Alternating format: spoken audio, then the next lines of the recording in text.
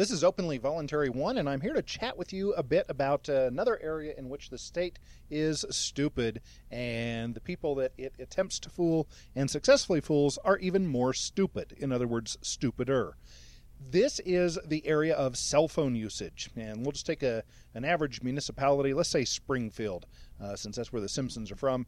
The Springfield Police Department and the Springfield Town Council, City Council would get together and come up with a law saying that people may not drive with anything except hands-free cell phone devices in the car. So, as long as it's hooked up and they don't have to use their hands to initiate it, they're good to go, but they may not use their dang old hands for anything.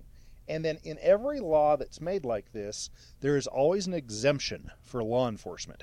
And this is what the purpose of this little rant is about. Why is there an exemption? Well, of course, the answer would be that, it's a matter of public safety, and the police are doing such incredibly important work that, they're out there saving lives, for mercy's sake, and sometimes it's necessary to be able to have up-to-minute communications, up-to-second communications. If someone's being held hostage, they need to know that the person has a knife or a gun, and they can't just get there and find this out. They've got to know it immediately.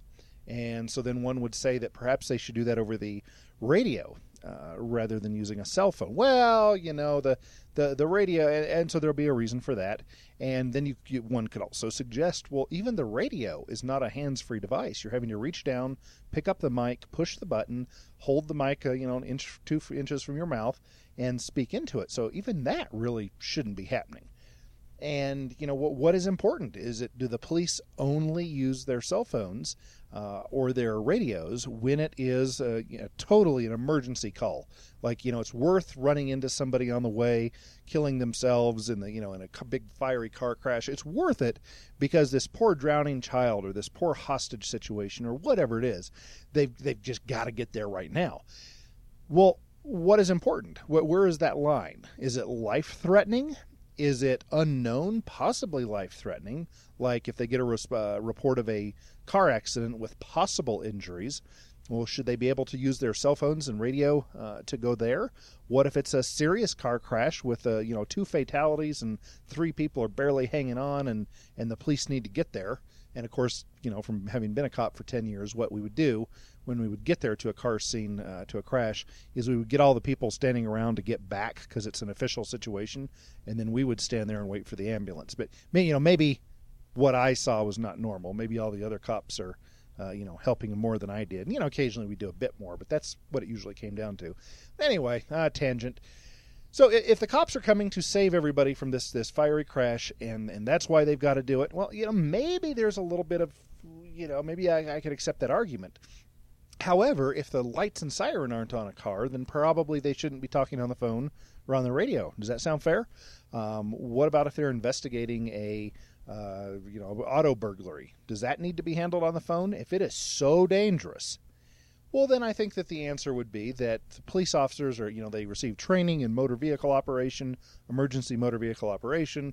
They're not just some civilian out there driving around, putting on lipstick, talking on their cell phone.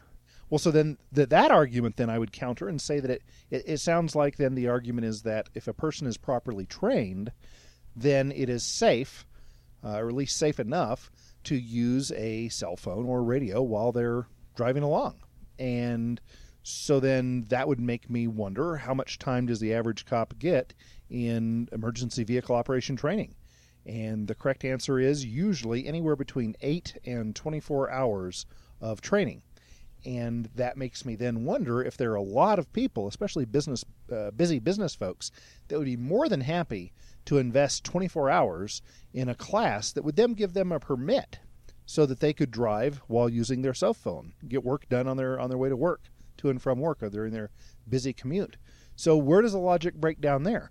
Well, I'm afraid to say that the problem is they are not part of the ruling class. These entrepreneurs, these business people, these employees of business people, the salesmen, the presidents of companies, they are not part of the ruling class. So they do not get to do what the government employees, government agents get to do. And that doesn't seem to me to be fair. If we are going to say that no person may speak on the phone unless they are on the way to save somebody and their life is, desperate life and death type situation, and we could put some measure on that, then it would seem to me that on-call physicians would be able to drive with their, while talking on the phone. Some police officers would be. Ambulance folks would be able to. Fire folks. But I just don't see that that's the excuse, because I see police officers all the time driving along, not in a hurry, but talking on the phone. I'm sure it's official business. They're not doing what I would do when I'm driving around, which is talking to friends, relatives, checking up on the dry cleaning. I'm sure they're not doing that. I'm sure they're actively investigating a crime and helping protect somebody from a loss of property, and that would be the only reason they would do it. Am I right? Am I off on this rant? Or does that make good sense? What are your thoughts? Please post below. This is Openly Voluntary 1. Thanks for checking in, and thanks for thinking.